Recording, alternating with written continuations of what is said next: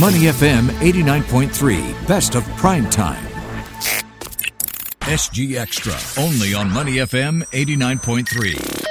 Thanks indeed for joining us on Prime Time. You're with Bharati Jagdish and finance presenter Chua Tian Tian. Now, the Great Singapore Sale is back in full force this Friday, with retailers expecting an increased number of tourists following the further easing of curbs, as well as the return of the Formula One Singapore Grand Prix taking place all at the same time. Retailers are pulling out all the stops this year, integrating both online and offline efforts to attract shoppers back to the malls and stores after businesses, of course, took a hit in the past 2 years because of, obviously, the pandemic. So how can retailers do more? How can they ride this trend during this time? Talking now with Priyanka Gargav, Head of Commercial Southeast Asia and Hong Kong at payments platform Adyen. Hi, Priyanka. Hi, Bharati. How are you? Doing well, Priyanka. And of course, looking forward to the Great Singapore Sale, even though I'm not much of a shopper myself. I only buy what I need. Tell me about other consumers' behavior here. What are some of the trends that you are observing at this point? So it's been an interesting time as we came out of the pandemic. So many of the consumer behaviors have changed during the pandemic. Before the pandemic, I, for example, only shopped on Redmart and maybe Zalora and for a few essentials. And during the pandemic, people started ordering everything online. Yeah. So it's been an interesting journey seeing people come back to stores. And our retail report recently showed us that people want to shop in stores. And they want stores to wow them. They want it to be an experience. So while shopping online is for convenience, shopping in store is for pleasure. So the experience of shopping in person still remains relevant and something that they crave. Oh, absolutely. We expect in-person shopping to come back in a very big way. With the mask mandates gone, I was shopping at a mall this weekend and it was completely full. And once the tourists start coming back for the Grand Prix as well, we expect this to flow through to retail, and the in-store experience will be even more important for retailers. How much of this surge in interest when it comes to shopping in store would you say is merely as a result of the novelty factor? You know, they haven't been able to in such a long time, so they're craving it now. But could it just be short-lived? From everything that we've seen in our survey, we expect that consumers continue to expect retailers to offer multiple touch points. So they don't want the online to go away, but they don't want the stores to go away either. So if I shop at Uniqlo, which is one of our merchants, I use the app to check out while in store. But I do my discovery both on their app as well as in store. So it is becoming a lot more seamless, and retailers can bring it together by melding all their channels into one seamless way of interacting with customers. I'm guessing retailers are going to still have to work very hard to keep those customers coming back. So what does that in-store experience have to be like in order to keep consumers interested?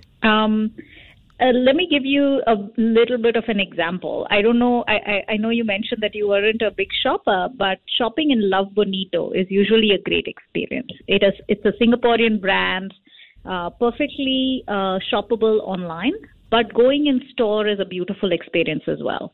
It is very tech-enabled, so you can order anything that is out of stock on their endless aisle. At the same time, if there's something that you really like and you want to just, you aren't sure whether you want to shop it at the moment, you can save it in your cart online and then shop it at a later date. But the experience of touching and feeling and trying on some things in a beautiful environment with someone helping you out, perhaps picking out something that is more personalized for you, is a great experience. And retailers are going all out to woo customers with this and doing a great job in Singapore.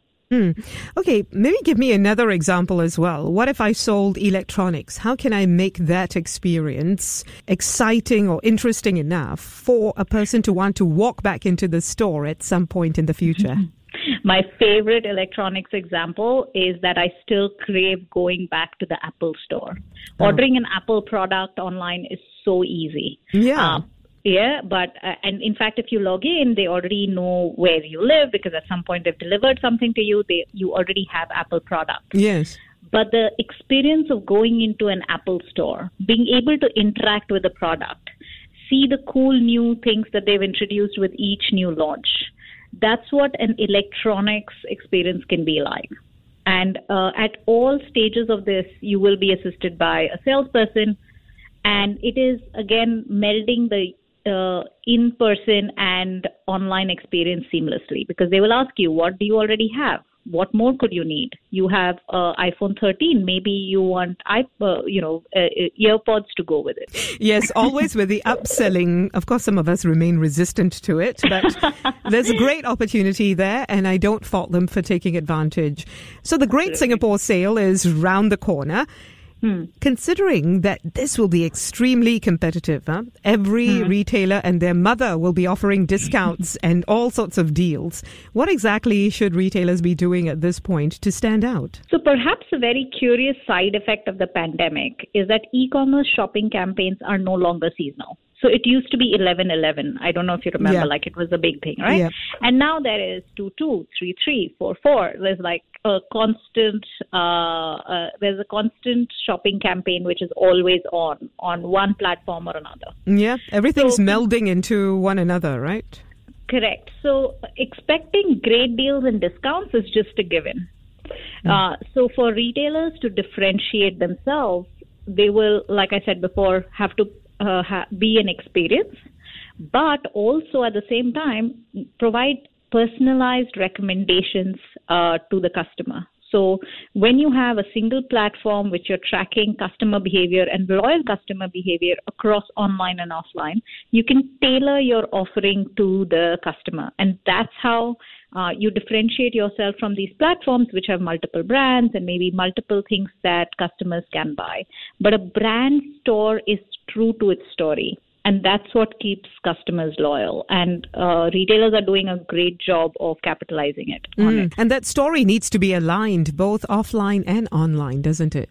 Absolutely. You've hit the nail on the head because not only do you have to have the story aligned, it needs to be something that you are constantly tracking across both channels. Because not only is it, customers also move across channels. So they might search online, try offline, and then order online, or buy online and return offline. And all of these journeys need to be enabled through a single platform. Here's the thing, Priyanka. I'm still a little bit skeptical about how long retailers will be able to maintain consumers' interest here in Singapore in the brick and mortar side of things. And the reason I'm still skeptical is because even pre-COVID, you remember we were talking here in Singapore about how, very few people go to Orchard Road anymore. There were many malls with just empty stores and closed stores as well.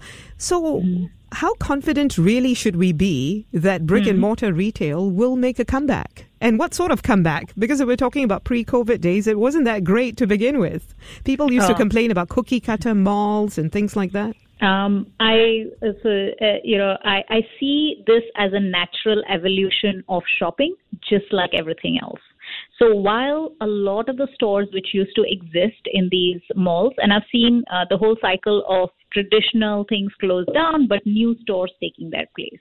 I see more malls which are maybe catering to a different clientele. They are not a cookie cutter departmental store which offers exactly the same thing as all other departmental stores.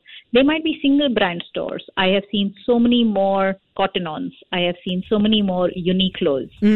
And you go into a Uniqlo store today and it is genuinely a refreshingly tech-enabled experience. You put everything in a bag, you go to the counter, you put it on the counter and you log into your app and you're already able to check out. You don't have to go to you remember in an old departmental store, you took the slip, you went to pay, you came back. No one wants to do that anymore.